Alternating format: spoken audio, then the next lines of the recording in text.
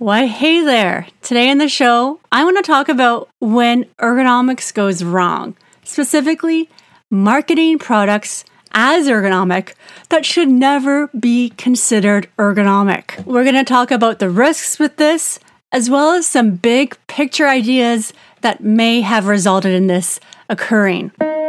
Welcome to the Business of Ergonomics podcast. I'm your host, Darcy Jeremy. I'm a board-certified professional ergonomist with over 15 years of experience delivering ergonomics programs to employers of all different types.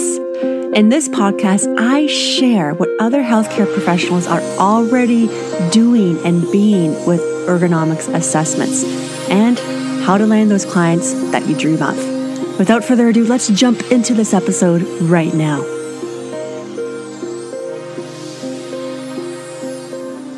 Welcome to the show, my friend. I am so pumped that you're taking the time out of your day to hang out with me and listen to this podcast. Specifically today, I think this is something that absolutely needs to happen considering the types of products I see, and I'm sure you see too, that are being marketed as being ergonomic, but they're using that as a ploy to get market share instead of really being ergonomic. I'm talking about a specific chair today, but this conversation can be applied to so much that we see out there. We're going to be talking about big ideas when it comes to the ergonomics industry as a whole. And then I'm going to dive into some specific research about a particular chair that allows you to sit cross-legged. I'm not going to be naming what that chair is, but I'm just saying that's the feature of the chair. However, I'm not laying blame to any particular product or ergonomics consultant, just so that we're on the same page. This is a useful conversation that I think has to happen, especially if you are in the world of selling your expertise when it comes to ergonomics. But there must be something not right in the world of ergonomics office products when products that support sustained awkward postures are being marketed as ergonomics and they're actually gaining steam and gaining market share. I suppose the argument can be made that any office chair is in fact an awkward position and thusly should not be used. And that's a really interesting idea. But I think that's a conversation for another time. And we all know that there is inherent risks with any sort of product that anyone uses. And we're looking at the fit between that product and the person using it. When it's not a great fit, ergonomic concerns and challenges can pop up. So why have products that we know as ergonomics professionals that increase the musculoskeletal risk for pain and disorder gain market share in the first place? Well, there could be a few reasons, and I've boiled this down to 3. Please let me know in the comments if I'm missing any, or if you want to add something that I missed. Firstly, I think this could be because of the rules of supply and demand of ergonomics consultants.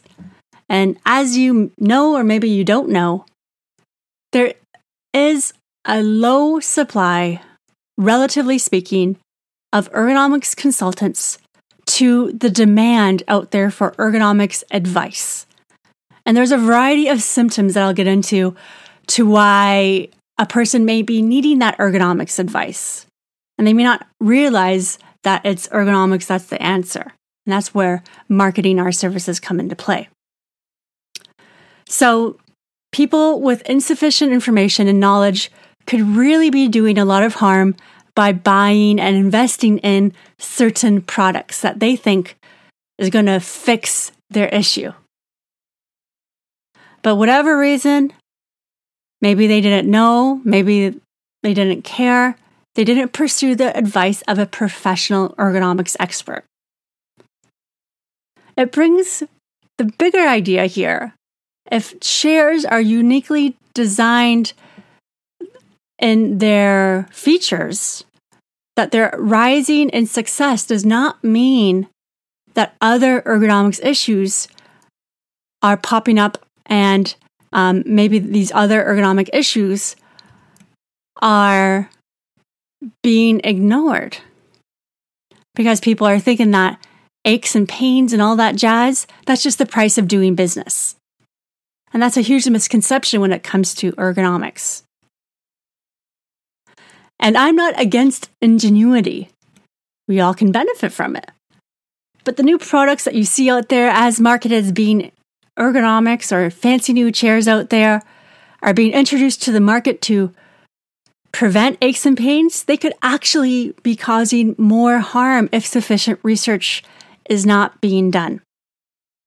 For instance, one of the biggest factors of long-term back health is lumbar support.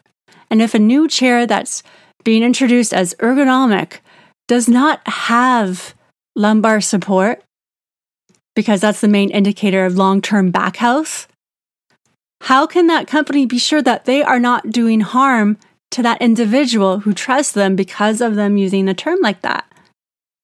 And the same can be said about the other chair features out there for these designs that are really, really unique. I think that this all works in sequence. And I wonder if the advice that people are getting from the media, from social media, friends and family, are not backed by research, which is leading to the support of these chairs in the first place that may not be in our client's best interest. It could be that the public is seeking out these newfangled chairs because they've never had a proper ergonomic adjustment.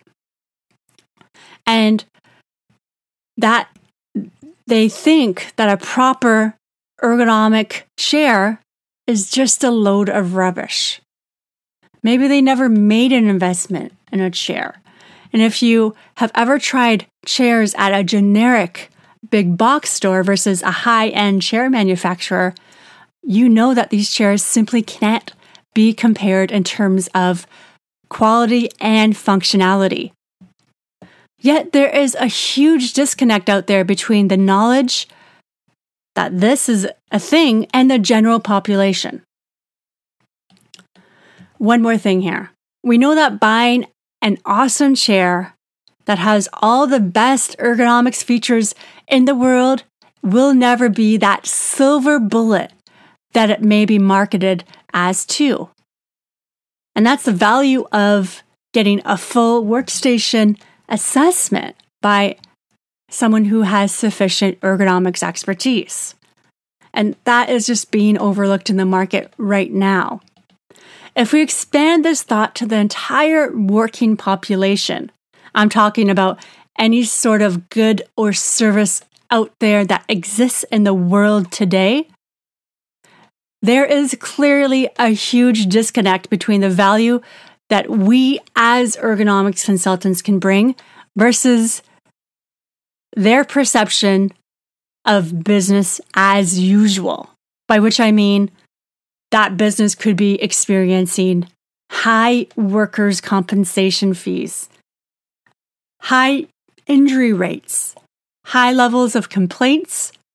Maybe that business sees quality issues such as rework that happens on a regular basis, frequent overtime, or maybe they see that a lot of people aren't working there anymore.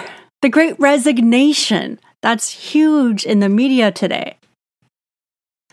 And businesses could be looking at this as the cost of doing business. Without sufficient ergonomics support and knowledge, companies in our communities, in our cities, in our towns right now can be struggling just to survive.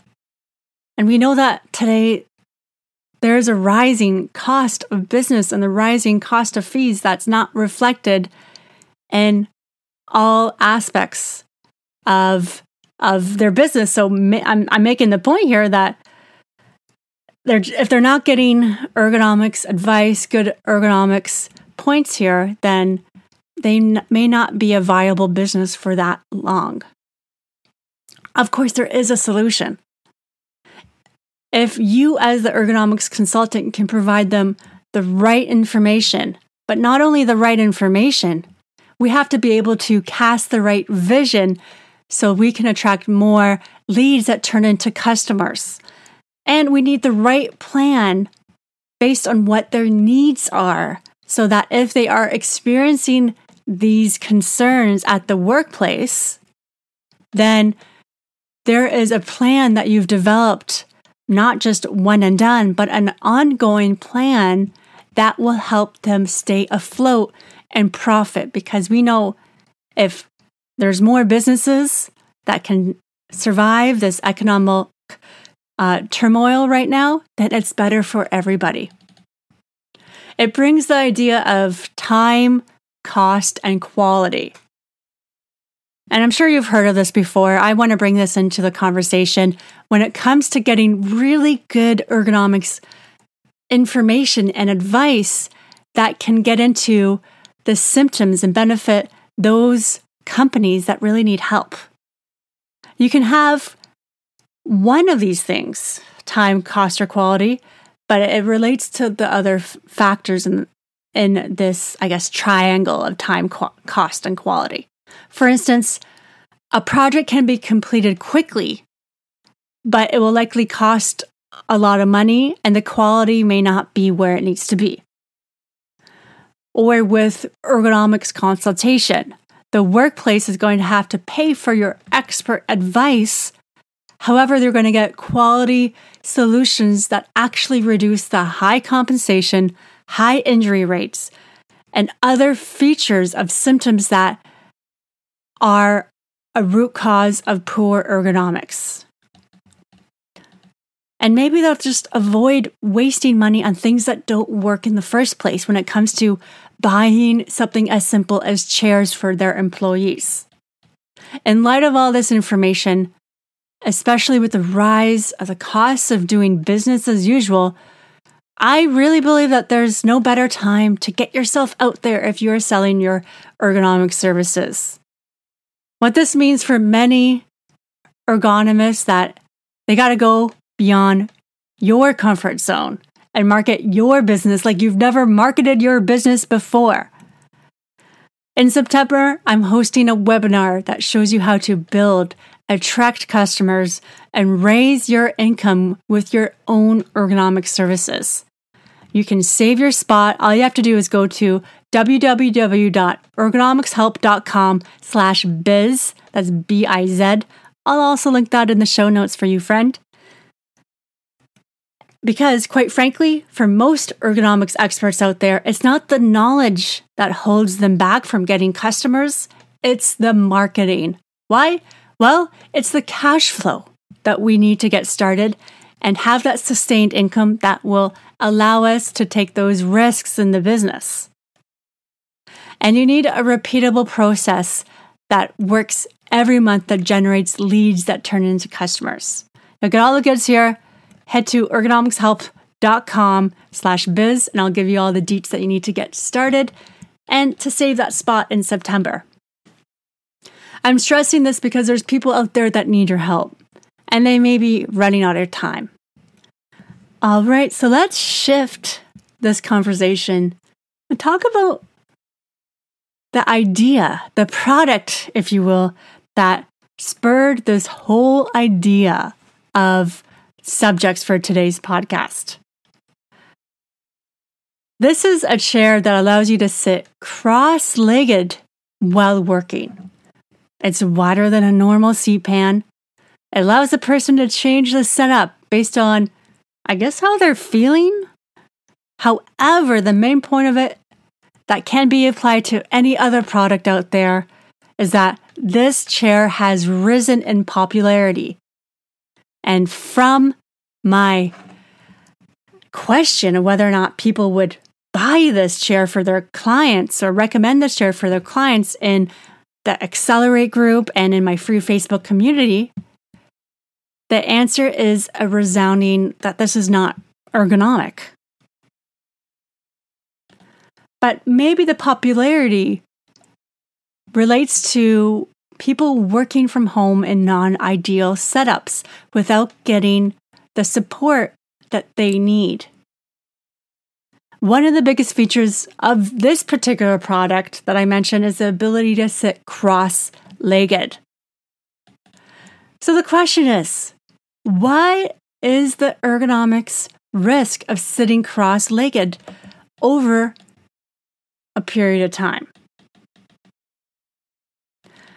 Now, I wanted to get into this more than the specific generalities that you would already know as an ergonomics expert. And these generalities would include, well, that person would be sitting with awkward postures for sustained periods of time. What about the lower back support? What about the pressure on the popliteal region? That's the region behind the knee that is just so sensitive under any certain conditions. So under normal conditions, the seat pan has to be really looked at specifically for that person so that there's not a lot of pressure in the popliteal region. So let's talk about the concerns with products like this that encourage sustained awkward postures. With sitting cross-legged, we know that there is a high incidence of low back pain in office workers, which I know that some people find surprising, but the research is there. Currently, there's little information about lumbar posture and the activity of the lumbar muscles during extended office work with this chair. The overall sitting position should be looked at. I found one study that found that prolonged sitting in cross-legged posture could have a negative influence on pulmonary function.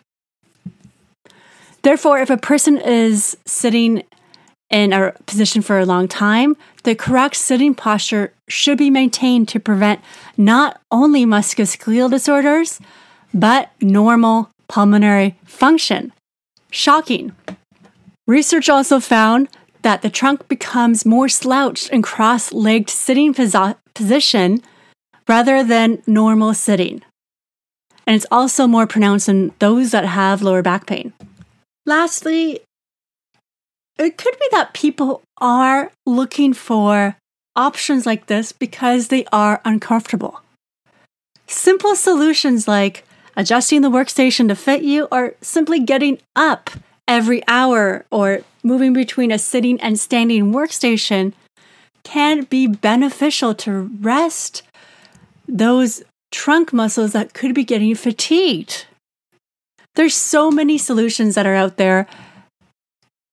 However, when it comes down to it at the end of the day, those products that are being marketed as being ergonomic, when in reality they have not been studied and are causing a significant amount of more risk, is where things go wrong.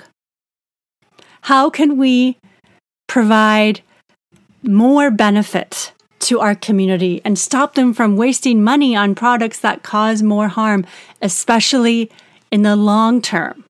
Well, it comes down to marketing, building those connections in your community and grinding it out, so to speak, being persistent and making the connections, sharing messaging that connects with who you want to be working with.